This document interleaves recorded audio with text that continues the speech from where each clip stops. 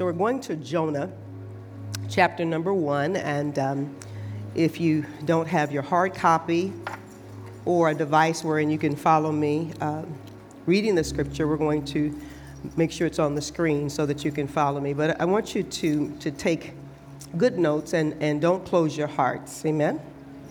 Father, we bless you in this house for who you are. We're grateful that you demonstrated your love towards us and that while we were yet sinning, Christ died for us. We thank you for the wonderful privilege you have extended to us to break through the veil of the flesh and to enter into the holiest of holies. And there, God, we bow before you. We thank you that access once denied is today access granted. And so, Father, as we assemble ourselves together in this place, those who are streaming in, those in person, God, we thank you that you arrest our attention, that you circumcise our ears to hear, you open our eyes so that we see, cultivate the ground of our hearts so that your word will take root, and Satan and his demons will have no occasion, no opportunity to steal the word sown. We thank you, Father, that we have a willingness to unlearn some things that we have been exposed to, things that we've been taught, so that we can learn the way you have instructed. We thank you that you have given us your word, Father, and we thank you for a correct interpretation of your word, rightly divided your word.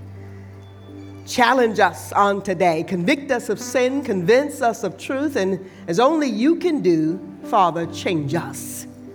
And remind us that the greatest miracle walking planet Earth is a transformed life. And God, we give you our undivided attention as you speak to our hearts. In the name of your Son, Jesus, we pray.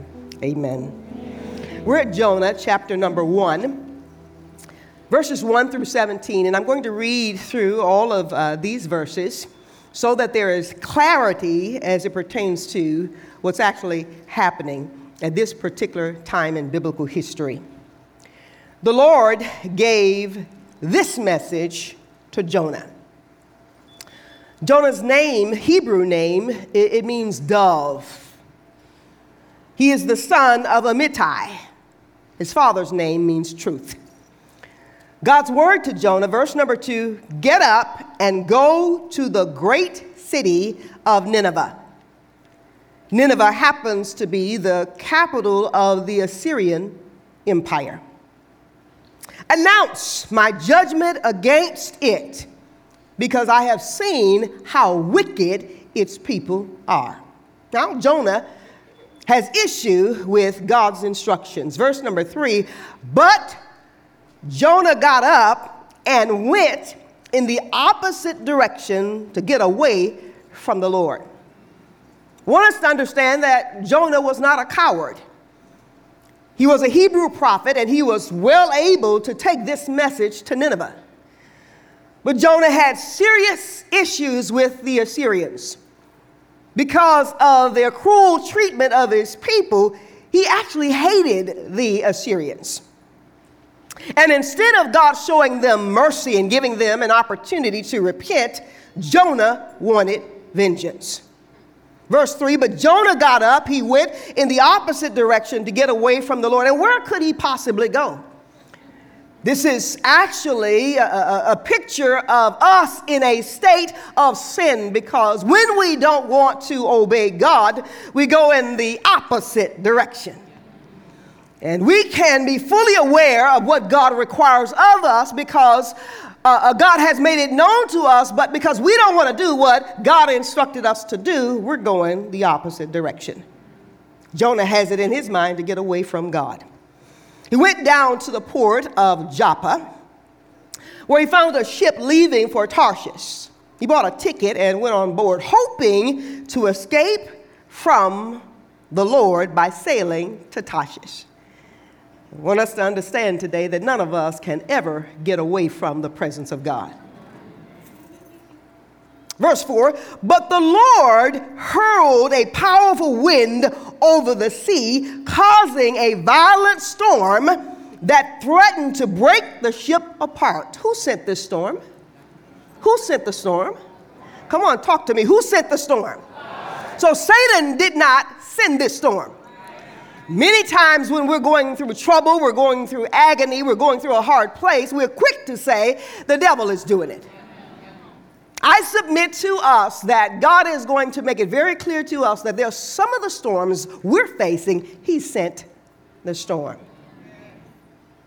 So the scripture says, verse number 5, fearing for their lives, the desperate sailors shouted to their gods for help and threw the cargo overboard to lighten the ship. So they're in fear for their lives, not because of something that they did. I just wonder how many of us are in jeopardy because we're in relationships with people who have angered God. Just pay attention. So they began to throw over the cargo to lighten the ship. But all this time, Jonah was sound asleep down in the hold. Now, he thinks that he is hidden from God. He is running from God, but God's really going to prove to him who the greater one is. So the captain went down after him. How can you sleep at a time like this? He shouted, get up and pray to your God. Everybody else is praying to their God. You pray to your God. Maybe he will pay attention to us and spare our lives. It is important which God you're praying to. Verse 7, then the crew cast lots. They're superstitious, and God is going to intervene and show them the reality of his power. Then the crew cast lots to see which of them had offended the gods and caused the terrible storm. When they did this, the lots identified Jonah as the culprit. Why has this awful storm come down on us? They demanded. Who are you? What is your line of work? What's your occupation? What country are you from? What's your nationality? Jonah answered, I'm a Hebrew. Pay attention. And I worship the Lord, the God of heaven. He is known as El Hashemayim, the God of the heavens. Elohim Bahasha Amim, the God of the heavens. I worship this God. Listen, he's the one who made the sea and the land. He controls it all. Verse 10, the sailors were terrified when they heard this, for he had already told them he was running away from the Lord. Oh, why'd you do it? They groaned. And since the storm was getting worse all the time, they asked him, wait a minute, what should we do to you to stop this storm? Just one person causing a storm. They've thrown over the cargo. And they're asking now, what do we do with you? And what is it, who is it that we refuse to let go of, who brought us into a stormy place, but we're still trying to hold on to them? Who is that individual? Who is she? Who is he that you refuse to let go, yet you're experiencing a storm and can't nobody stop this storm but God? So Jonah says, and he's not a coward, he says, throw me into the sea. Jonah said, notice he says, now once you get rid of me, once you throw me overboard, since I'm really the cause of this and God is really after me, it will become calm. The sea will become calm again. I know that, pay attention, this terrible storm is all my fault. And are we mature enough, honest enough to say that I've attracted some storms into my life? This storm is really my fault. Verse 13, instead the sailors, wait a minute now, they don't want to throw him overboard. He's the problem. He's the culprit. He says, I'm the one who's responsible for the storm. And they decide they're going to try to row even harder to get the ship to land. You see, absolutely nothing we do will gain us any ground when God is positioned against us. But the stormy sea was too violent for them, and they couldn't make it. Can you all see it? Verse 14, then they cried out to the Lord, Jonah's God. Now they're talking to the right God. Oh, Lord, they pleaded, don't make us die. Pay attention. Don't make us die for this man's sin. Don't hold us responsible for his death. Oh, Lord, you have sent this storm upon him for your own good reasons. We ain't arguing with you. We ain't got no problem with you. We just want a way out of this. Verse 15, then the sailors picked Jonah up. Forget all this rowing, trying to move harder, trying to get to shore, trying to spare this man's life. There's a force greater against us. The sailors picked Jonah up and threw him into the raging sea, and the storm stopped at once. I wonder if we just make the shift and we just get rid of some folk, if the storm would stop. I wonder if we just make the shift, if we're attentive to God enough to see this ain't working. The sailors were awestruck by the Lord's great power, and they offered him a sacrifice. They had even been worshiping God and vowed to serve him. We're coming over to your side. Now the Lord had arranged for a great fish to swallow Jonah. And Jonah was inside the fish for 3 days and 3 nights. To complement our teaching series, Firefighters, let's just ask the question, who sent this storm? The Bible really is filled with real people, just like you and just like me. Real life experiences, real issues, just like you and just like me. Because we live on planet Earth, a fallen world, a sin-sick world, all of us will face storms, every breathing one of us. There are storms we will all face in life that transcend atmospheric conditions, weather conditions. There are storms that we experience. They're relational storms. Has to do with marriage, and in some instances, it has to do with friendships or business partners or parenting. They're relational storms, and we must contend with them. There are financial storms, unemployment, layoffs, mismanagement of funds, unwise stewardship, financial storms, the signs of the times. There are emotional storms, emotional whirlwinds, mental whirlwinds, and we have to contend with these storms. There are physical storms, storms that have to do with our health, sickness, disease, accidents, fires, and then, of course, there are spiritual storms. Whatever the storm, pay attention, there will always be a spiritual root. Storms have an interesting way of exposing who we really are and what we really believe. I want to repeat that. Storms. They have an interesting way of exposing who we really are and what we truly believe. And if growth is ever to occur for any of us, growth occurs in the hard places. It's not on the mountaintop. It's not during times of ease.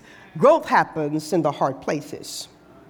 A key statement, our attitude in the storm will always determine the outcome of the storm. It's my attitude when I'm facing the storm. Proverbs 24:10 says, if you fail under pressure, your strength is too small. In each one of us, we face storms based upon our mental conditioning. The internal state of us dictates how we face a storm. There are some people who are very strong, very courageous, very tenacious, very dogmatic about overcoming and prevailing in the face of a storm. And then there are those who are wimpy, mousy, whining, crying, complaining. And that won't get you out of a storm. I've learned a whole lot from nature, much like my son. There's some creatures that I truly admire the strength of. Observation number 1, the lion is not the tallest. The lion is not the smartest. The lion is not the fastest. It's not the strongest or heaviest beast of the field, yet he eats the smartest. He consumes the fastest. He overtakes the strongest, the heaviest, and he takes down the tallest. Why? It is his mentality. It is his attitude. He sees himself, come to class today, he sees himself inferior to nothing and no one. He's not a coward. He sees himself like he carries himself, and thus other creatures see him as the king he sees himself to be. How do you see yourself? You see, we behave in life based upon how we see ourselves. Not only that, but we treat others based upon how we see them. Our mental conditioning is essential when we face storms. Our point of emphasis, did you write it down? How we see ourselves in the storm is critical to our ability to prevail in the storm. How I see myself. You see, if I see myself less than, not good enough. Listen, I'm not smart enough. I'm not educated enough. I'm not cute enough. I'm not fine enough. I just don't have what the other person has. Listen, if I see myself less than, then I behave less than.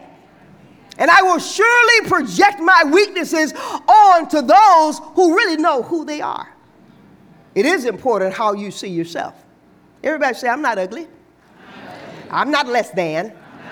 Everybody say, I'm enough.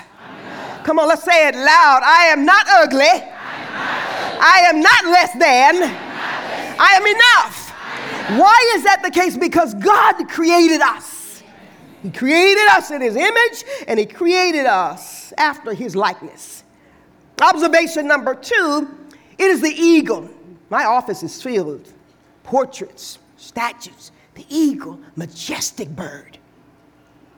Just as God prepares his children, pay attention, for the storm before the storm. No storm we face did God not prepare us first. Before the storm, before the crisis, before the challenge, God always prepares us. Before the season of testing, he has prepared us. He has warned us. He sent us a word, but much like Jonah, we didn't really like the word that he sent. We didn't really care for those instructions. This eagle knows when a storm is approaching long before the storm. It's important our perspective, our perception, our mental conditioning. He sees, and eagles are not afraid of storms. The eagle will fly to some high place and wait with anticipation for the winds to come. I'm waiting on it. You see, I've been wired for this, prepared for this. And it's going to be a benefit to me. When the storm hits, the eagle sets its wings so that the wind from the storm will catapult it up and lift it above the storm. God has given the eagle this ability, and from creation we learn something really powerful. Storms are not to be feared. We should learn from that storm. We want to know, why am I in this storm? How did I end up in this storm? How do I get out of this storm? What's the benefit of the storm? We all face seasons. Pay attention. We will all face seasons of storms. And some of you may say, my life is easy, my life is good. I got it going on. Just keep living and keep breathing. You see, seasons do change. Did we come to class today? It's important that we recognize that there are seasons of storms, and we have a very powerful example as to how to navigate our storms. And I don't know about you all, I only have time to deal with my storms. It's a given. I don't have time to mess around with you when you're in a storm, and I'm not going to find myself subject to the winds, the waves, the rage of your storm because I'm in close proximity with you. Y'all missed that part. This is where we really do take a close look at relationships. You see, I should not be going through a storm because you attracted the judgment of God or you attracted this storm. I'm only going through the storms, that I have to deal with. I got grace for my storms, not yours. You all missed that. When we cannot see how we will make it through, we always trust God who sees. God sees everything. Jonah thinks he's hiding. Everybody say, God sees everything. Jonah is running. Everybody say, God sees everything. He is sleeping down in the hole. God sees everything. The Bible says his all-seeing eye is in every place, beholding the evil and the good. I trust the God who sees everything. While the storm rages below, the eagle is soaring above the storm. In a low place, pay attention, we are limited. That's why low thinking is dangerous. To see higher, we must be willing to go higher. It speaks to our growth and our development. It speaks to our refusal to remain stuck and stagnant and average and marginal and nominal and mediocre. I refuse to be average. We must think higher, and God's created us so that we see higher. The eagle does not escape the storm. Pay attention. but he uses the winds that bring the storm. He actually uses the storm for his benefit to lift him higher than the storm. And you and I should be using these storms. What am I to learn from this? I want to use this storm as a launching pad to catapult me into a place that is far greater than where I've been. Eagles don't even try to escape storms. They use them. So when we face storms, not if, but when we face storms, when we face them, like the eagle, we can prepare ourselves to take full advantage of the storms by rising above them on the wings of God's grace. What did you learn from that storm? The question today is, who sent the storm? Perhaps you are in a storm today and you're unsure who sent it. I'm going to help us out today. Many of us, like Jonah, know why we're in a storm. We know why we're in it, and we know who sent it. So sometimes we're in a storm because of our own rebellion against God. I attracted this. God's got my attention. I'm in this place right now because of something that God has instructed me to do that I just refuse to do. Something that I don't want to give up. I don't want to let go. I'm angry with somebody. I'm bitter. I'm resentful. Jonah was just downright angry. He wanted God's vengeance upon the enemy. He did not want God to show mercy. And God forbid we're in that place where we're holding bitterness in our hearts against somebody. We're unforgiving towards somebody. Look at what they did to me, and God is fully aware, and God is still compassionate. There's a name that Jonah becomes very intimately acquainted with. It is El Shanun. He is the God who's gracious. He's the God of mercy. Sometimes we're in a storm because of an assault of Satan, and our faith is on trial, such is the case with Job. You see, so the sons of God present themselves before God, and Satan is in the midst, and Satan wants the opportunity to get at Job. This is the correct interpretation. So you've been checking out my servant Job. He's a perfect and he's an upright man. He avoids evil, and you've been checking him out. You want to test him. You want to try him, and then God gives the devil permission. Sometimes we're in a storm because we can be trusted with the storm.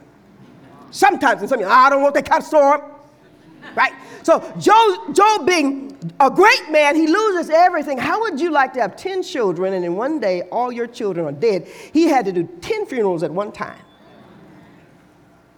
A storm because of a satanic assault, and my faith is on trial here. And what Satan thought that Job would do, he never did. The Bible says that Job maintained his integrity and he worshiped God. You still in class? We're identifying these storms. Sometimes we're in a storm because of the choices of others.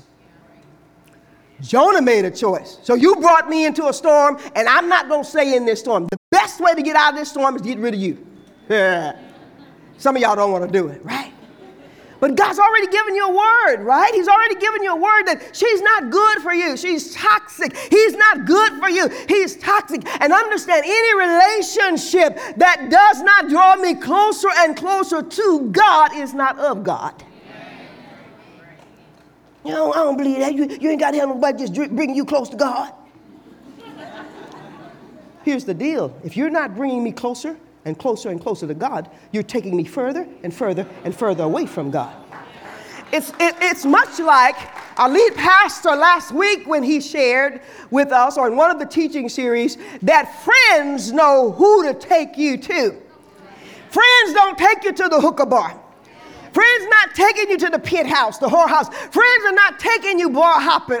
See, you're going to get quiet on me now. Friends are not going to take me into a place that would cause me to reap the judgment of God. So I had a brother who was older than me, and his best friend, so-called best friend, turned him on to weed. So he starts smoking weed, but it escalates. It doesn't stay there with the weed. Then he's into the crack scene. He's into the cocaine scene, and he keeps using, and he keeps using, and he keeps using until one day we get a phone call. He's in intensive care at the hospital. By the time we get there, he's already brain dead. He's in his 20s. His friend started the cycle now. His friend didn't make him do it, but his friend introduced him to the drugs that escalated from one degree to the next. And so he dies there in the hospital, and we get the autopsy report, and it is acute toxic cocaine poisoning. But his friend turned him on. What is your friend turning you on to? That you're yet enjoying, but it has brought a storm into your life. Sometimes we're in a storm because of the choices of others. The Apostle Paul was in a storm in Acts 27. He had given them the admonishment, given them the warning not to take this trip, but they take it anyway. And in the midst of this particular sailing, now we have a huge storm. And he says, sirs, you should have listened to me and not taken the voyage. Sometimes we're in a storm because of the choices of others. Sometimes we're in a storm because of a God-given assignment. The disciples, Mark chapter 4. Jesus said, he spoke the word, let us go to the other side. They get in a ship, they're headed to the other side, and while on their way, Jesus falls asleep. Now, I said Jesus fell asleep, not the Christ. Y'all miss. Because God doesn't sleep, he doesn't need sleep, he doesn't slumber. Jesus, you see.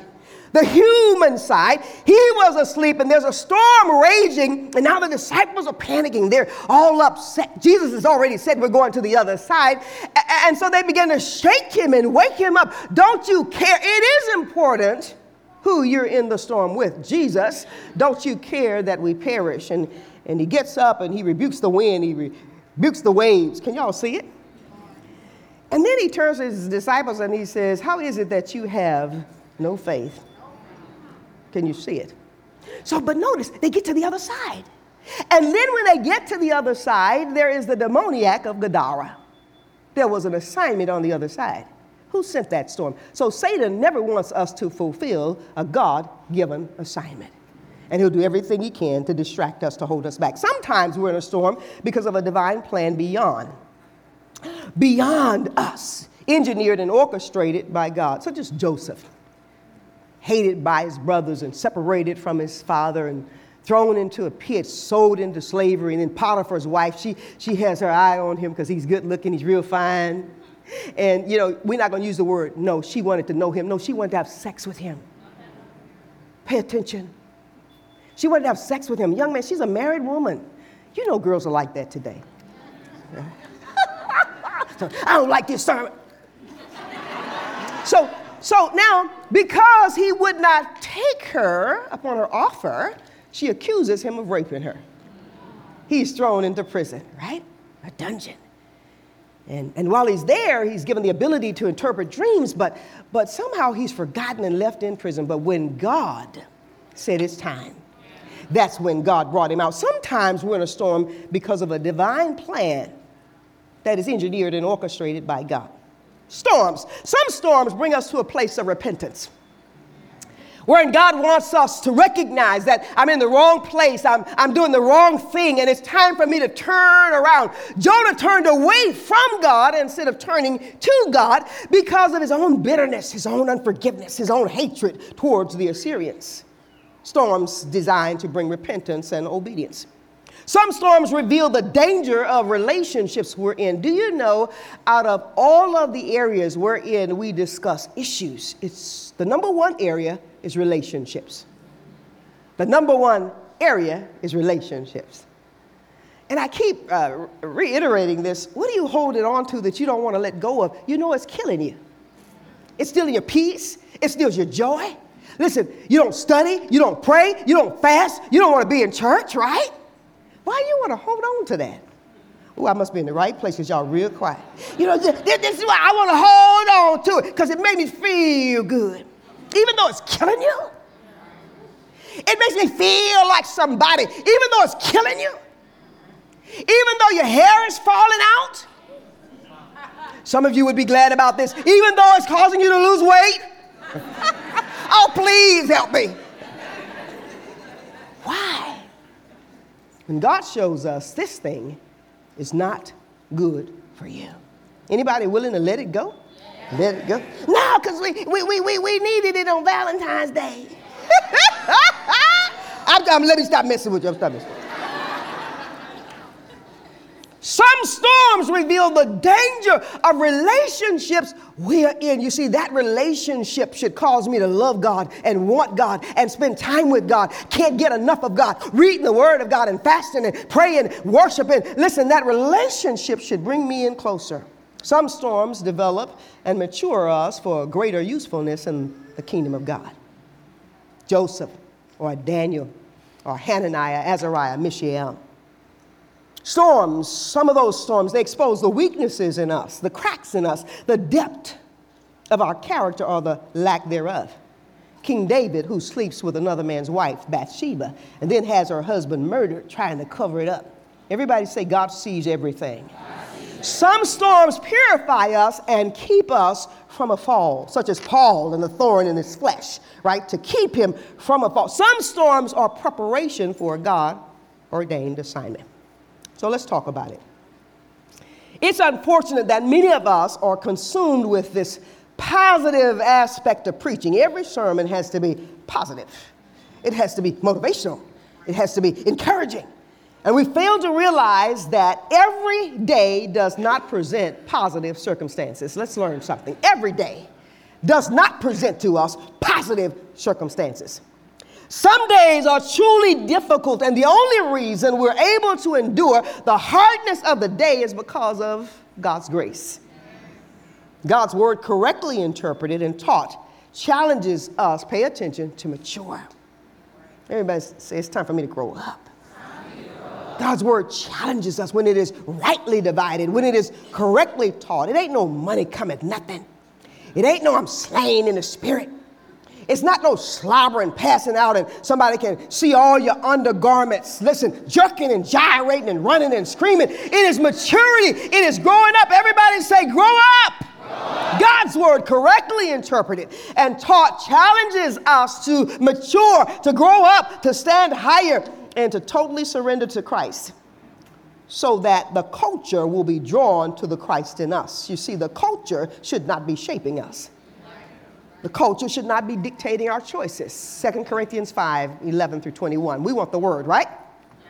Let's take a look at it. Because we understand our fearful responsibility to the Lord. This is the Apostle Paul writing to the church at Corinth, and this was the most corrupt church of all the churches that he established. He says, now, we work hard to persuade others. We're persuading them towards Christ. God knows we are sincere, and I hope you know this too. Are we commending ourselves to you again? No. We're giving you a reason to be proud of us so you can answer those who brag about having a spectacular ministry. What we do over in our church, rather than, pay attention, having a sincere heart. If it seems we are crazy, it is to bring glory to God. And if we are in our right minds, if it is for your benefit, what we do, whether it's lead pastor, leaders in the church, elder, senior pastor, what are we doing? We're doing it for your benefit. Not to rape, bleed, or fleece, or take the unfair advantage of, not to exploit or to defraud or to masquerade, but it's for your benefit. Can you all see it? If we are in our right minds, it is for your benefit. Either way, Christ's love controls us. Since we believe that Christ died for all, we also believe that we have all died to, listen, that old life. Everybody say, I've died to that old life. Come on, let's engage the teaching. I died to the hooker bar. Come on. Oh, see, that was too soft. That was too soft. Come on. I died to the hooker bar. Come on. I died to bar hopping. Come on. I died to shacking. I died to sleeping around. Let's make it clear. Fornicating. Come on. I died to fornicate. I died to fornicate. I died to lying. Come on. I died to all of that Beyonce stuff. I died to all of it. Oh, I died to that. I gave it up when I said yes to Jesus. I gave it up. We ain't faking it till we make it. Listen, we're living this and we're authentic and we're credible. I gave it up. All the lying and the conniving and the cheating and the stealing and the sipping and the dipping. I gave it up. for this new life. I'm talking those who want God. And you made a decision. I'm not trying to play both sides of it. You see, that's not even possible. Because with God, there are no gray areas here. I'm on the side of the kingdom of God, the kingdom of light, or I'm on the side of the kingdom of darkness, the devil and his demons. Listen, we can't play both sides. He died. Now, I've given up this other life, right? What verse did y'all stop? Y'all kept reading with me? What verse are we at? 15. How many are you sure? Yes.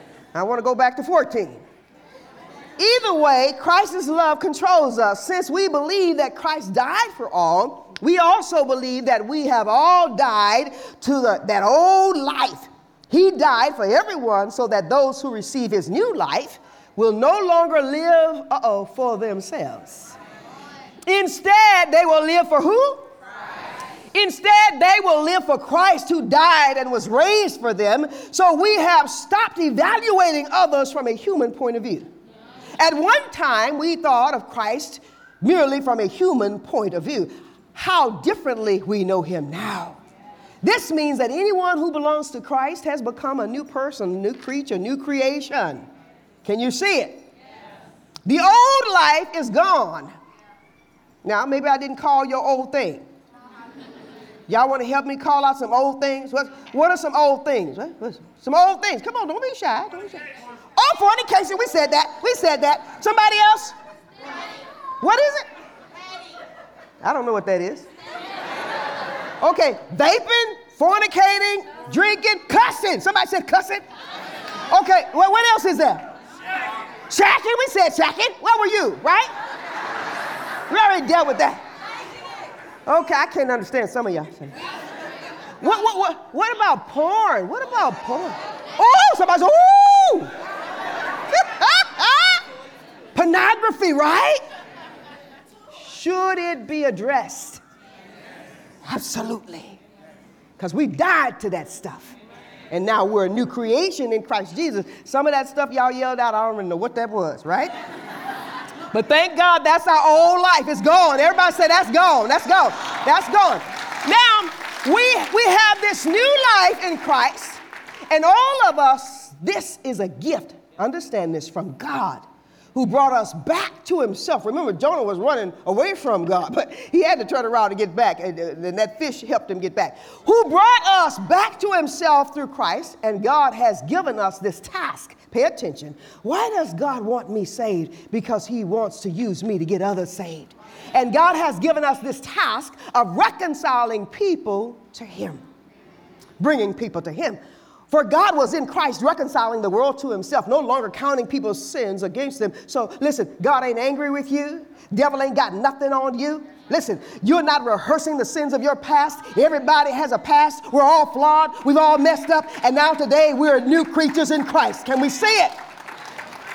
So the scripture says, and he has given us this wonderful message of reconciliation. So who are we today? We are Christ's ambassadors. God is making his appeal through us. We speak for Christ when we plead, come back to God. Everybody say, come back to God. Come back to God. For God made Christ, who never sinned, to be the offering for our sins so that we could be made right with God through Christ. So is it possible, Lord have mercy, that the Christian church has preached so much sugar and milk messages that we have contributed to the lack of spiritual growth in God's church? So is it any wonder that we have any number of things going on in God's church because we got jelly-back preachers, coward preachers who are afraid to tell the truth?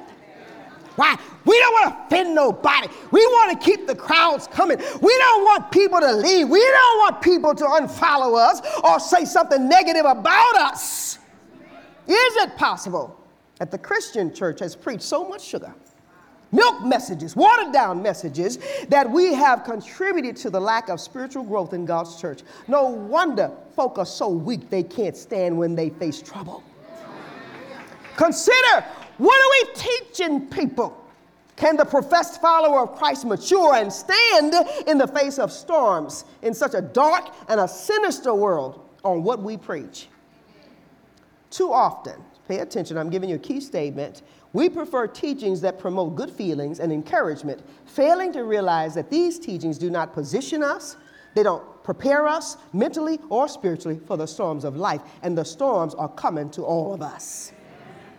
The truth of the matter is that many times, in an effort to keep people from being offended or just to keep folk comfortable in their sins, we are not told the truth. Listen, when Jesus is present in the church and when the Holy Spirit is moving in the room, anybody in sin ought to be uncomfortable. The Holy Spirit is our helper. He's the revealer of truth. He is our teacher, and he will convict us of sin. Now, in this room with this many people in all the overflow areas, could you possibly believe that we are not in some area of our lives doing something that offends God?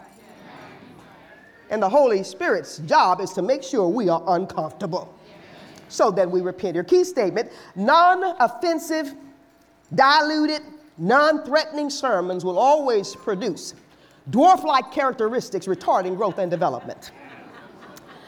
Non-offensive. I won't offend nobody. I don't want to get nobody upset. Jesus kept folk upset. The embodiments of God himself, God pre-incarnate, he kept folk upset. Why? He told them the truth. And those who wanted to change, they held on to him. And those who did not want to change, right? They made sure they cried real loud, crucify him.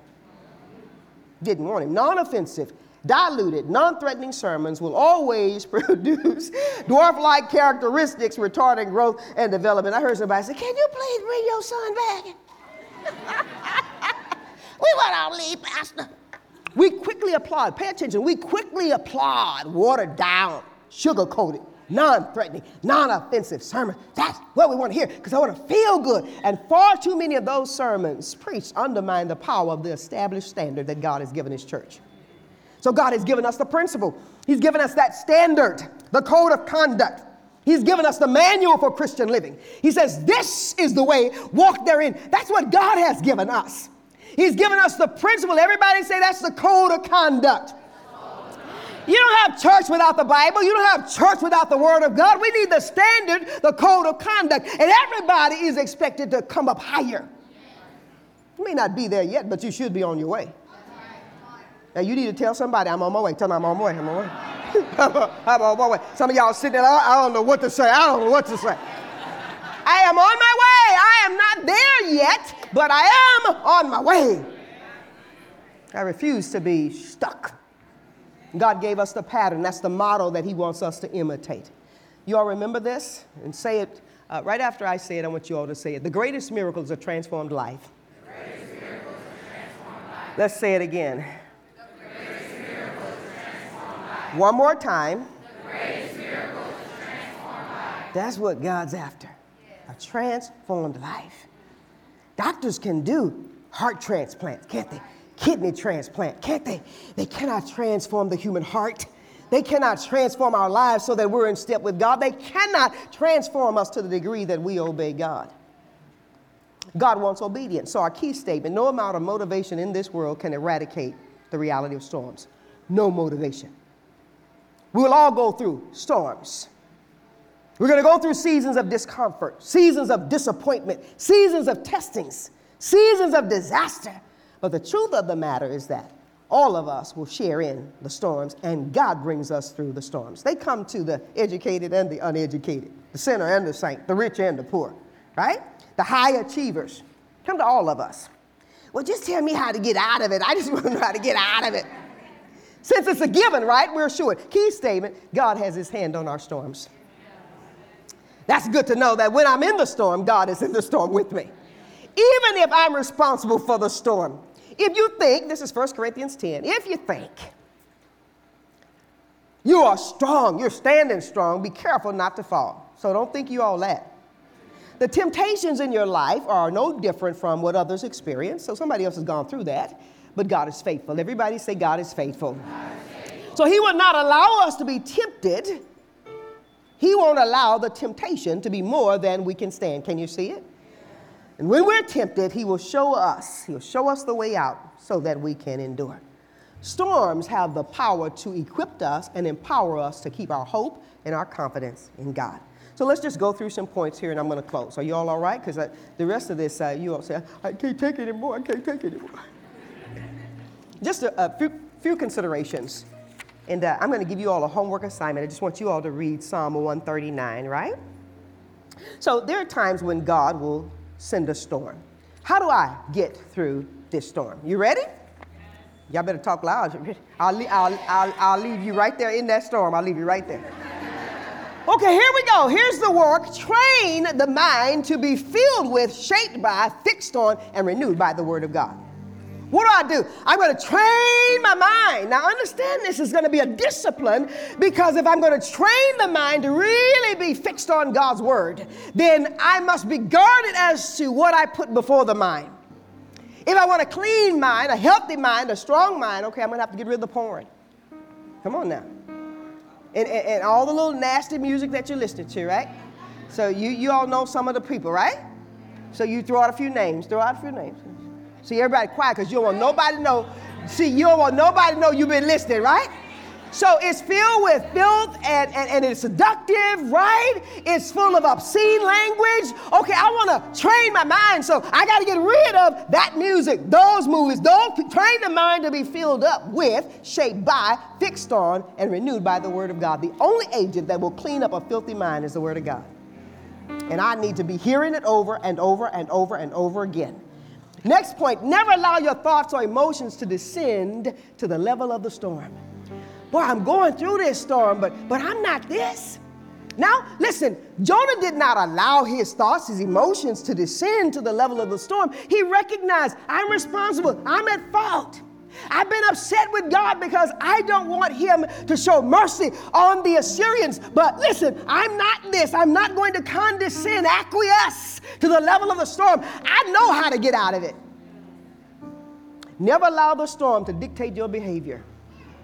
I'm going through it, whatever it is. It's a relational storm. Can you see it? It's a mental, it's an emotional storm. It's a financial storm. But I'm not going to allow it to dictate my behavior.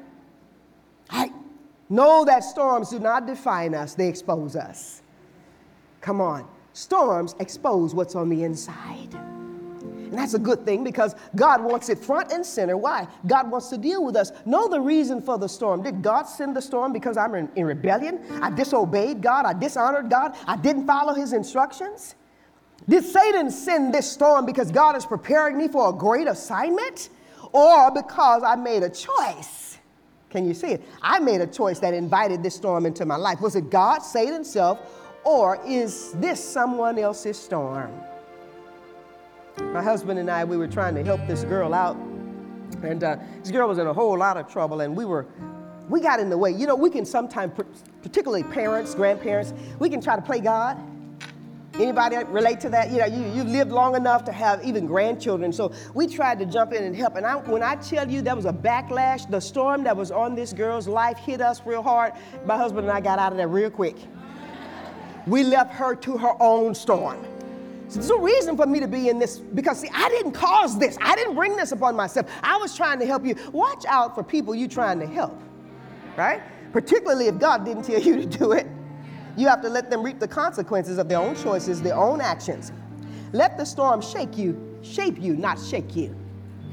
We've gone through storm after storm after storm after storm, and I'm telling you, it has shaped us into some powerful vessels for the kingdom. Let it shape you, not shake you. Pray to God and repent of all sin. All right, you brought this into your life because you sinned against God. Okay, God, I repent. Now, listen, prayerfully, you don't have to have a big fish experience. God was well able. He fashioned this fish for Jonah so that it didn't eat him up. How does a whole man, live in the belly of a big fish 3 days and not destroy you? God had his hand on this situation. But God has a big fish for all of us.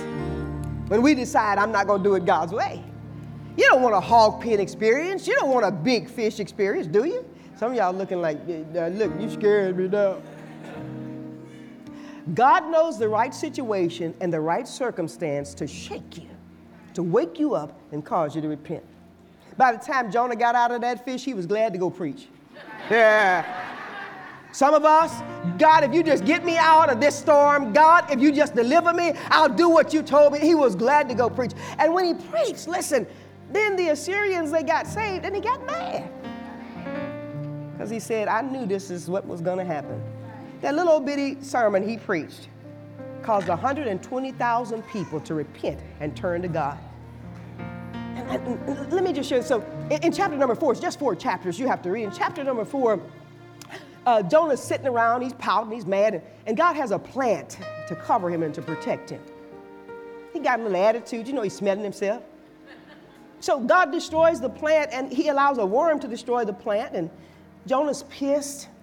God sends a storm, he's upset. And so God says to them, how is it that you could be upset over a plant? Listen, I created it. Everybody understand this. God is in control. He owns it all. How could you be upset over this little worm?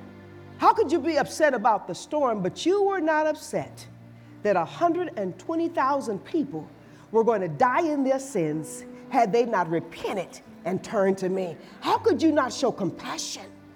And I'm just asking us today, do you have a heart of compassion wherein you're born again and you want to see other people saved, right? Because that's why we're ambassadors, so that we can make sure others are reconciled to Christ. Is that right? Let's look at the final points. You have them written down? We repent. Everybody say, I repent. That means I'm turning away from all that stuff, and I'm going to return to God, and I'm going to stay with God. Your next point, trust God and thank God for how he is preparing you for the storm. You see, God prepares us for the storm today. But I don't want no storm. All of us, as long as we're living, we're going to go through storms, right? But God prepares us for the test before the test. It's like our educators, right? How many of you've had education, right? You've gone through school. Your educators prepared you for the exam before the exam, right? Even if they just told you to read the book, it was your responsibility to read the book. But we're prepared for the test before the test. And then finally, be compassionate towards others who are going through a storm. Why is that one important? The compassion we extend to others during their storm will dictate the compassion extended to us during our own storm. God is gracious. He forgives. See, God could have just killed Jonah and used somebody else, right? But he wanted to use Jonah. I want you all to pay attention. God wants to use you. He does.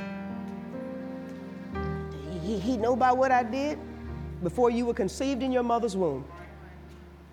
And yet he still has made choice of you. You all look at me real good. God wants to use you. Do you know why you're still breathing? Because God wants you. God has a good plan for your life. And you're filled to the overflowing with so many gifts that you have yet to use for the glory of God. Listen, you all, you really don't have time for the weed. You don't have time for the hookah or the vaping or the porn or the secular concerts. You don't have time for that. You were created for God. I said you were created for him. He created you in his image and after his likeness. And God forbid that you would waste time messing off your life with foolishness. You see, you want to be ready. Whenever the storm comes, you want to be ready. And what guarantees that we will prevail? It is God's grace, because it is important who's with me in that storm. You want God on your side. Stand on your feet. You don't want God against you. Some of you say, man, there's a lot of conviction, I still got my girl. I'm still doing my thing, I can't afford for that girl to kick me out right now. And lady, you see, you don't feel good about you, so you feel like you need him to validate you. And it's not him that you need. It's God. But you see, God's not going to break down the door of your heart to make you want him. He wants you to want him.